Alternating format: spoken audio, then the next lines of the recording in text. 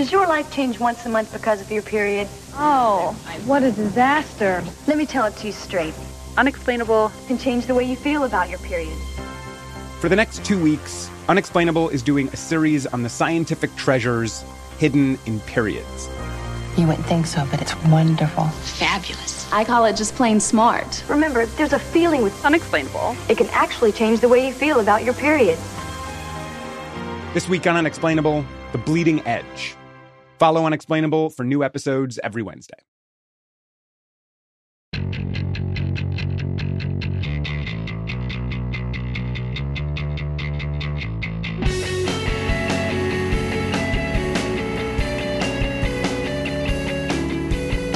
Hey, it's Matt, and I want to introduce you to a new podcast from Vox and New York Magazine. The Cut is a new show exploring new ideas in style, sex, politics, and culture. The Cut editorial team in New York Magazine is known for always having their finger on the pulse of the cultural conversation. They're really good at recognizing the cultural moments that seem insignificant, connecting them back to big, important ideas about power and privilege and humanity, and that's what they're carrying into this show. The show is hosted by Avery Trufelman, who you may remember as the host of Nice Try. She was also the host of the popular podcast Articles of Interest. Before that, she worked at 99% Invisible. In their first few episodes, they're covering everything from optimism and cheerleading to how the natural environment is changing during quarantine to how men express sensuality. In the inaugural episode, Avery tries to navigate what it means to begin a new chapter in 2020. Maybe it doesn't matter if the glass is half empty or half full. Maybe we should just throw the liquid out altogether. Or maybe we've all just been defining optimism wrong, and the people who've come to represent optimism incarnate have a lot to teach us.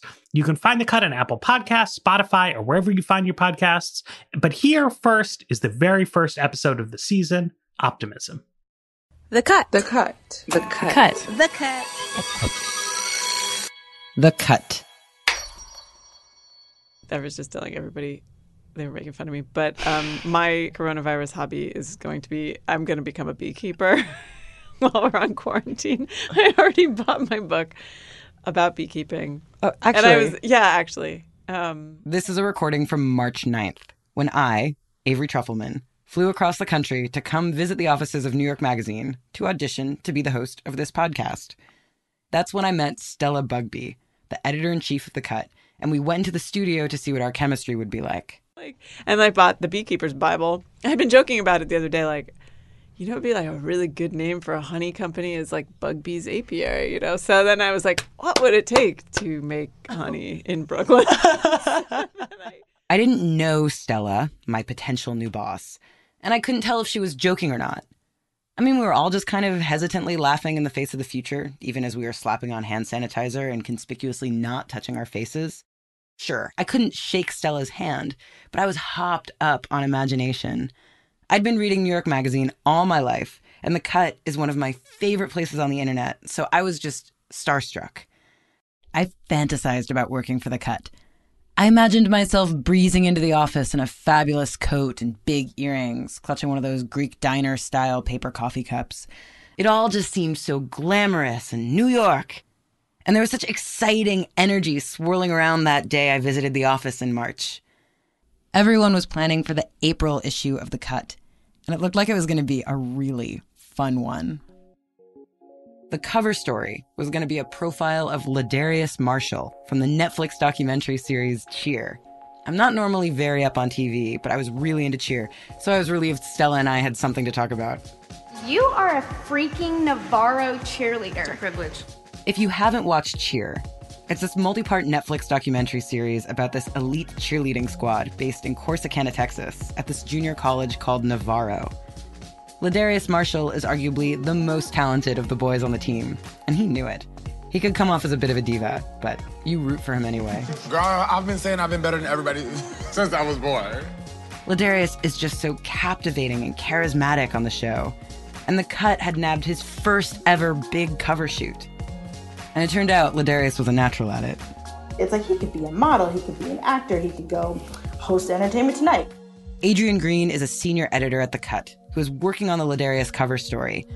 2020 was going to be Ladarius' last year cheering with Navarro College, and we were all so excited to see what would be next for him.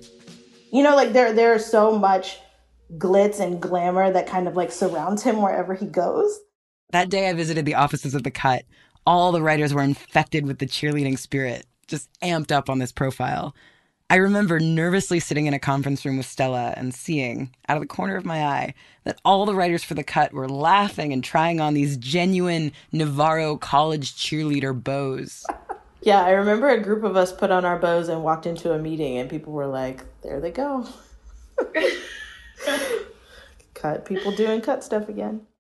I was excited to meet all the Cut writers that day in March, but I didn't get to. And that's because that day, around 3 p.m., an email rippled through the office like a horror movie. I don't know what the company email actually said because I was not an employee then, but the message was something along the lines of, go home and don't come back. Suddenly, everyone was grabbing their jackets and racing towards the doors, and rows of cubicles emptied before me. And I was like, what is happening? I left so quickly that I left a single AirPod on my desk. Stella Bugbee fled the office, not unlike Cinderella. Yeah, I left in a hurry. I don't even know what else I left on that desk. I wonder if all those cheerleading bows are still sitting there on the writers' desks. A forlorn memento of a joyous time before. Like, it never occurred to me that we would be launching this podcast, like, and that would be the only time we ever met. That seems really inconceivable to me. Of course, it was inconceivable to me, too. I just remember being in shock, getting expelled out into the street, and in the space of a few minutes, all our joking about beekeeping was suddenly ridiculous. I think there's a lot of pressure to project a sense of positivity when you're talking to another person. Nobody really wants to be around someone who is like a Debbie Downer type. And I mean, I knew, I'm sure on some level I wasn't really going to become a beekeeper. It just seemed really funny to think of that happening. I mean, funny, sure. But under capitalism, positivity also means productivity. Optimism also means optimizing. For all the talk about using this shelter-in-place time to learn Spanish or bake bread or read War and Peace or get into beekeeping, I don't think that was the reality for most of us. I mean, I don't know. I think there's like a sense of delusion, I guess would be the right word. In the age of pandemic, the adjective optimistic has actually become a euphemism for delusional. I mean, that is the way it's used on the news, as a polite synonym for unlikely. And President Trump, he and health professionals are optimistic. Yeah, I think 12 to 18 months is extremely optimistic. Not going to be nearly as easy an economic recovery as an optimistic market wants to presume at this point. In a weird way, optimism started to mean its very opposite. It reminded me of this old joke where a pessimist says, well, things couldn't get any worse. And an optimist says, well, sure they could. But that's the question. Is optimism saying it could get worse or that it could get better? That's sports writer Jordan Carnes. They just so happened to be my neighbor in Oakland, California, and also one of the only people I interacted with in quarantine life. Locked down together in our neighborhood, unable to see our other friends, unable to hug each other. We started talking a lot about the show Cheer. I can't imagine the future, which is, you know, like who can, right? And so I'm watching this documentary and I'm just thinking about like how they're doing these things with their bodies in the pyramid that like I could never imagine. In Cheer, it's not just waving pom-poms. The Navarro College cheerleaders are doing inconceivable things with their bodies, like flipping 360 degrees in the air and landing in a tent made of their teammates' arms. It's like gymnastics meets dance meets nothing I've ever seen before. And so I just was thinking about like their ability to execute this thing that I couldn't imagine while I was also like not being able to imagine my future. And I was just like, damn, that's optimism. The show Cheer is optimism incarnate. But not just in a way that means productivity or superficiality or denial. It's really a show about how multifaceted optimism truly is. I think when we think of optimism, we think of like the cheerleader in makeup with like a huge bow in her hair. And like that's like this like hyperbolic image of optimism, which is like not how most people feel any given day. And it turns out that's not how the cheerleaders on the Navarro College team feel either. There's a lot of stereotypes that go on with cheerleading. People think that we're dumb blondes. People think that we just do like cheers, like go team, stuff like that, but we actually put our bodies in a lot of pain. His sport is all about having this veneer of like optimism and effortlessness. Adrian Green, again, who edited the profile of Ladarius for The Cut. It's a grueling sport. It's like people falling, arms thwacking, like lots of like really intense and grueling movement. Squeeze your butt. 3, 4, 6, 1. It's crazy what we do if you think about it. Like, whoever thought of taking 2 people in a back spot and chucking someone into the air and see how many times they can spin and how many times they can flip, that person is psychotic. But yeah, I'm the crazy person because I'm the one that does it. And even as the cheerleaders are smiling ear to ear, popping their chins up, raising their arms in victorious glee, they are in real danger at all times. At any instant, a horrific injury can break the spell. Oh my God! Oh my God! It's excruciating to watch them practice. The cheerleaders are constantly breaking bones and falling from stories up in the air. Their joints are being dislocated. Their ribs are getting cracked. There are understudies waiting on the sidelines for when someone on the team inevitably gets too injured to practice anymore. Be prepared to step in at any time at any spot. Circle up, get a break. This is a part of what their optimism means. Sacrifice. Which is kind of at odds with the definition I had for optimism. I thought optimism, or pessimism for that matter, was about how you envision the future. The future will be good or the future will be bad. But another definition of optimism is actually about the present. Whatever pain and suffering, anxiety, uncertainty that you might be feeling, none of our emotions last forever, and that's true of these more negative ones as well. That's Emily Esfahani Smith, who wrote The Power of Meaning, Finding Fulfillment in a World Obsessed with Happiness.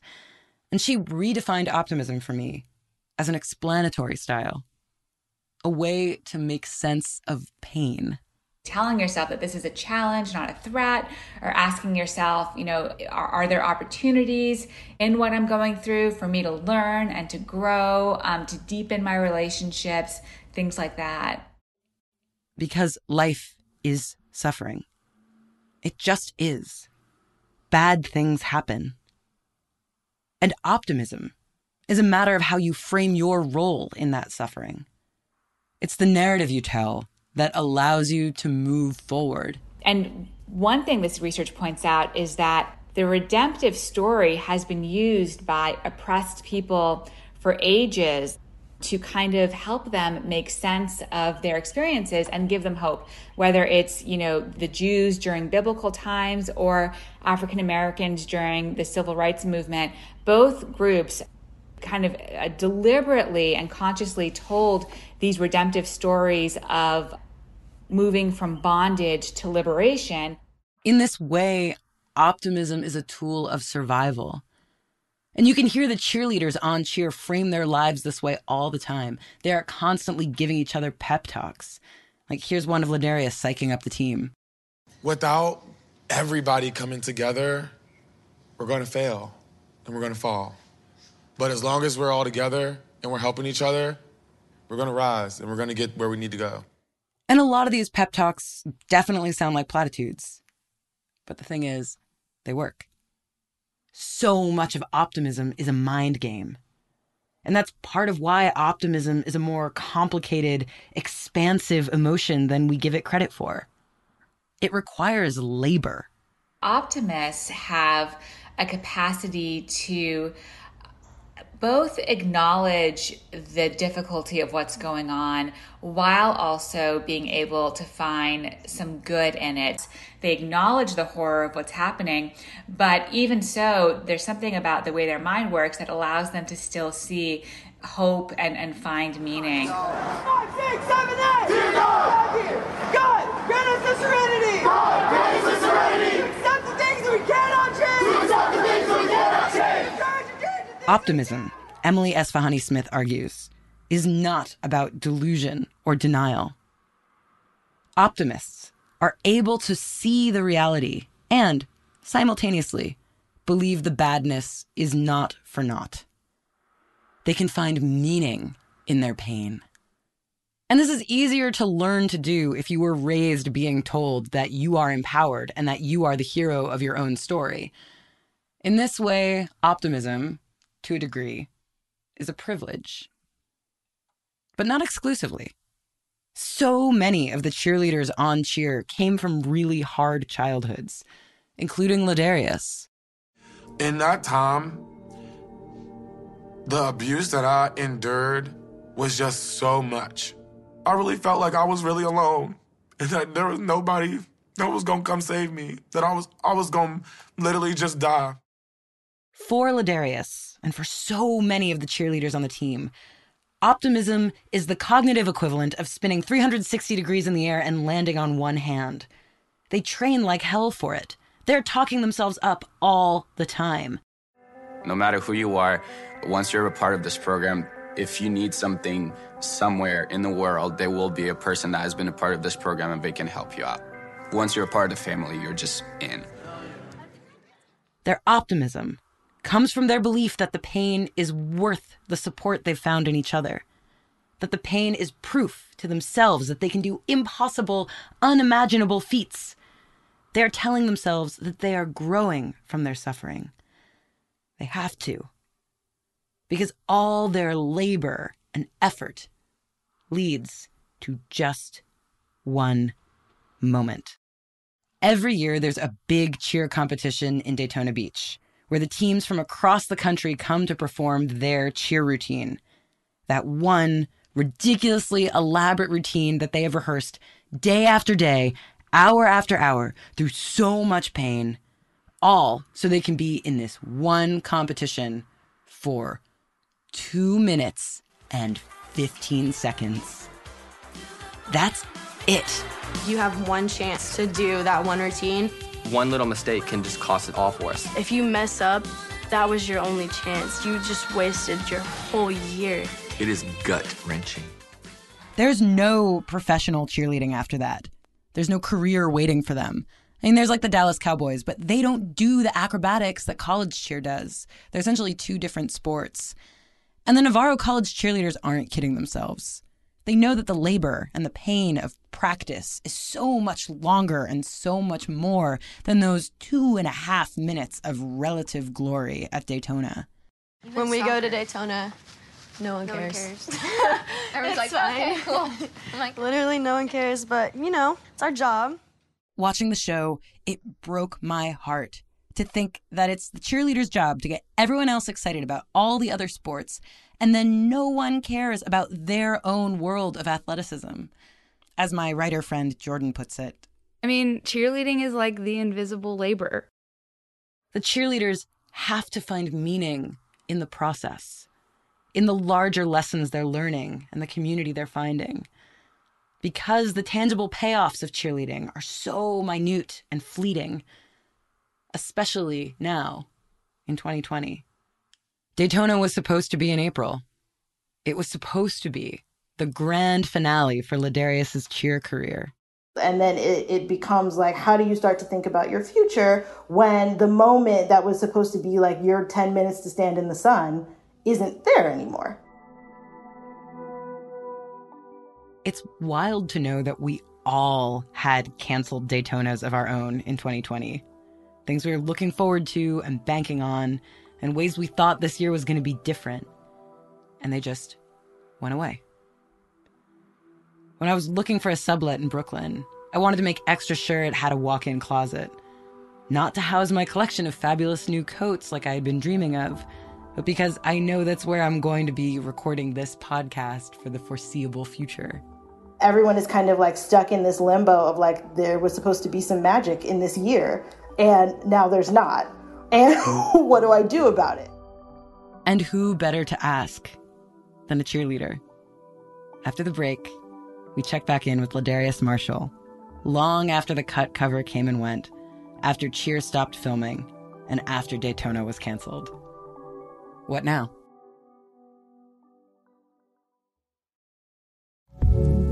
Support for The Weeds comes from Not Another Politics podcast from the Harris School of Public Policy. Trying to keep up with the political news cycle in 2023 can sometimes feel like staring into a black hole of information, where hundreds of thousands of opinions and facts get sucked in and distorted. We know it's a lot, even if you're listening to The Weeds every week. You all know, in order for the average person to stay capital I informed, it can help to find and listen to sources who are working to cut through the noise and offer perspectives that go beyond the headlines. Not Another Politics podcast tries to do just that. It was launched and produced by the University of Chicago Harris School of Public Policy. It's not a pundits and politicians podcast. Rather, it takes a research and data approach to analyzing hot-button issues. They cover a wide variety of topics in their episodes, but here are just a few that you can listen to right now. Whether or not ousting incumbents improves the economy, the extent to which white Americans favor white politicians, and what happens when Fox News viewers tune into CNN instead for a month. You can listen and subscribe today at harris.uchicago.edu/NAP. That's NAPP.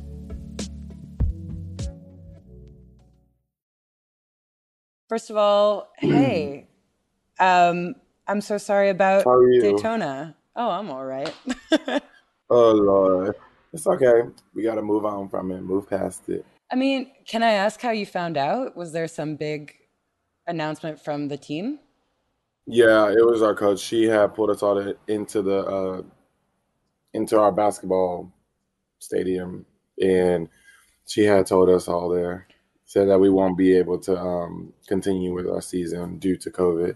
Everybody was crying, especially the third years. I was just sitting there like this. I was like, girl, y'all knew COVID was going to happen. If everything getting shut down, you know they're going to shut us down, child. We is not invincible. We ain't Superman. I told them there will not be a season. I tried to warn them. We have to be positive. And I was like, girl, this is a disease that they don't have a cure for. We ain't having it. But like, what did that mean, being positive about it? Like, what did that mean? I guess it was like looking out, like wanting the season to continue, thinking that, like, girl, no, we was not going to continue our season. So, like, how are you finding optimism now? Because when it's funny, around the same time you were finding out about Daytona, I was at the offices of The Cut looking at your photo shoot, and we were all like, oh my God, Ladarius, what's he going to do? Is he going to, like, host entertainment tonight? Is he going to be in movies? It just seemed like this was going to be, not saying it's not your year, but we were all like ready for it to be your year. Like, what do you make of it now? I'm still going to college. I'm going to college here in Mississippi. And I've decided, even like all this stuff, I was sitting here because at first I was getting myself a little down. I was like, you know what? I'm a little sad. Because I'm like, dang, I didn't get to finish my season. And what's next? And so then I was like, you know what? Since everything in the world is shut down, because me, just like y'all was saying, girl, I was ready to be on the TV, be on the road. I was ready to go.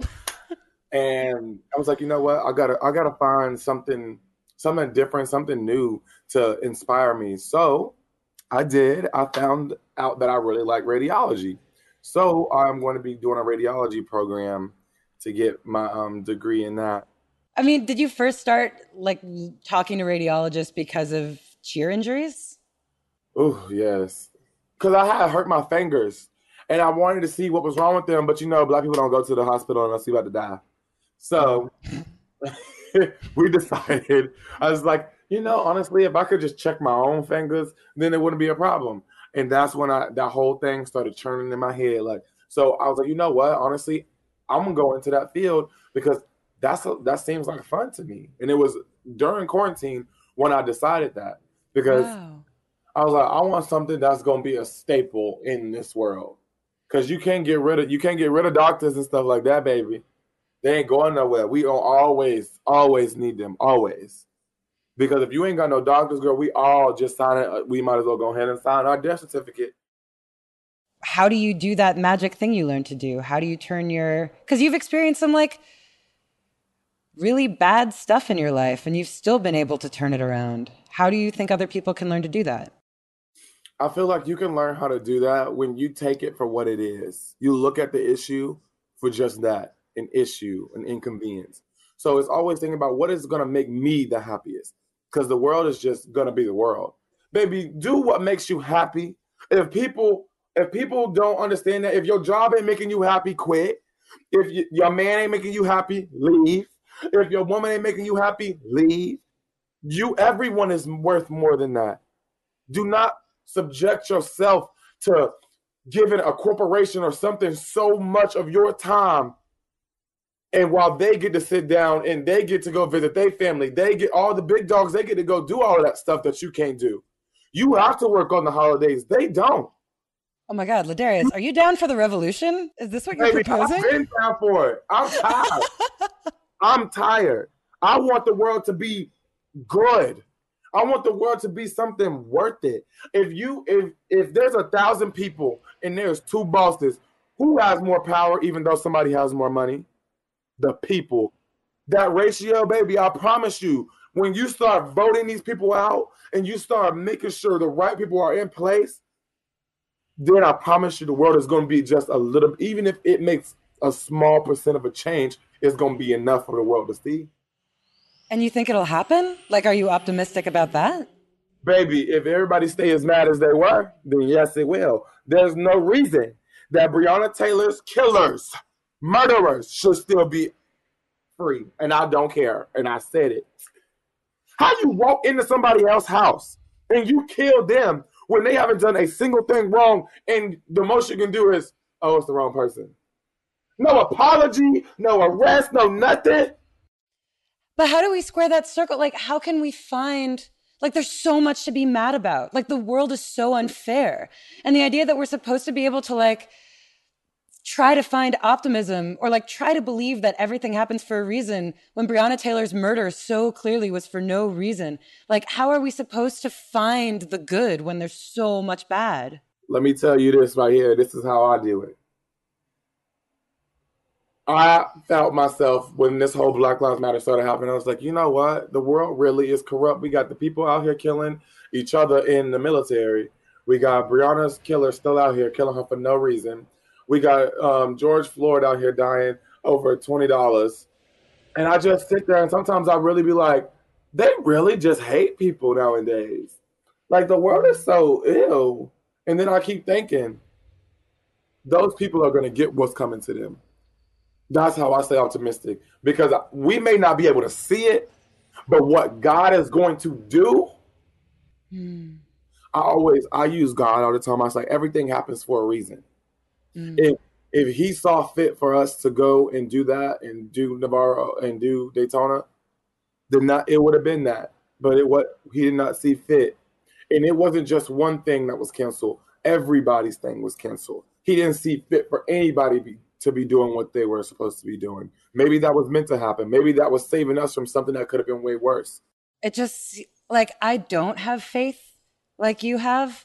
And I'm so envious that you do. Like, I wish I could put my faith in God or something like God. But, like, for people who don't have God to lean on, how can we find optimism right now? Girl, look, I want you to find your spiritualness. I want you to find what makes you happy. Like, think of something that's pure, whether it's a baby or an elderly person. And I want you to think of how happy that person makes you. And I want you to think of where your life is going to go, where your life is going to be. Because when you survive this, like you've survived everything else, you're going to be better out than thinking, oh, I hate the world, because the world going to always have corruptness. Like, it's never going to completely wash away and change. So when you go into life and you're like, you know what, I understand this is bad right now, but I understand it. And there will be change. If not today or tomorrow, it'll happen. Whether it happens when I'm alive or it happens in the next generation or the next generation, it's going to happen.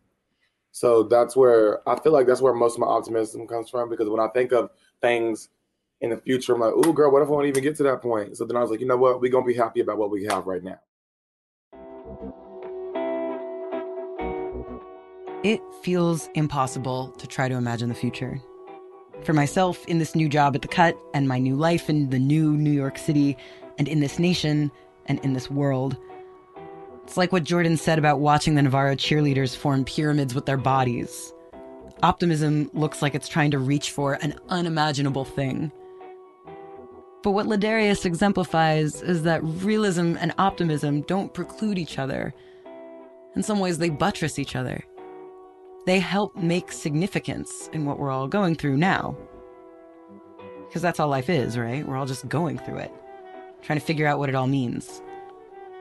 And that's what we're going to do here on this show every week. Make meaning of all this stuff, good and bad.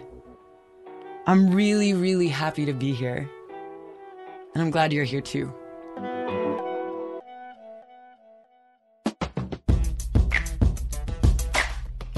B.A. Parker is our show's lead producer. Production and editorial support from Allison Behringer.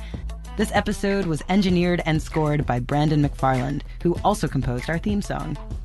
Special thanks to Karinza Cadenas and Sangeeta Singh Kurtz. Stella Bugbee and Nishat Kurwa are the show's executive producers. I'm Avery Trufelman, and thank you for listening.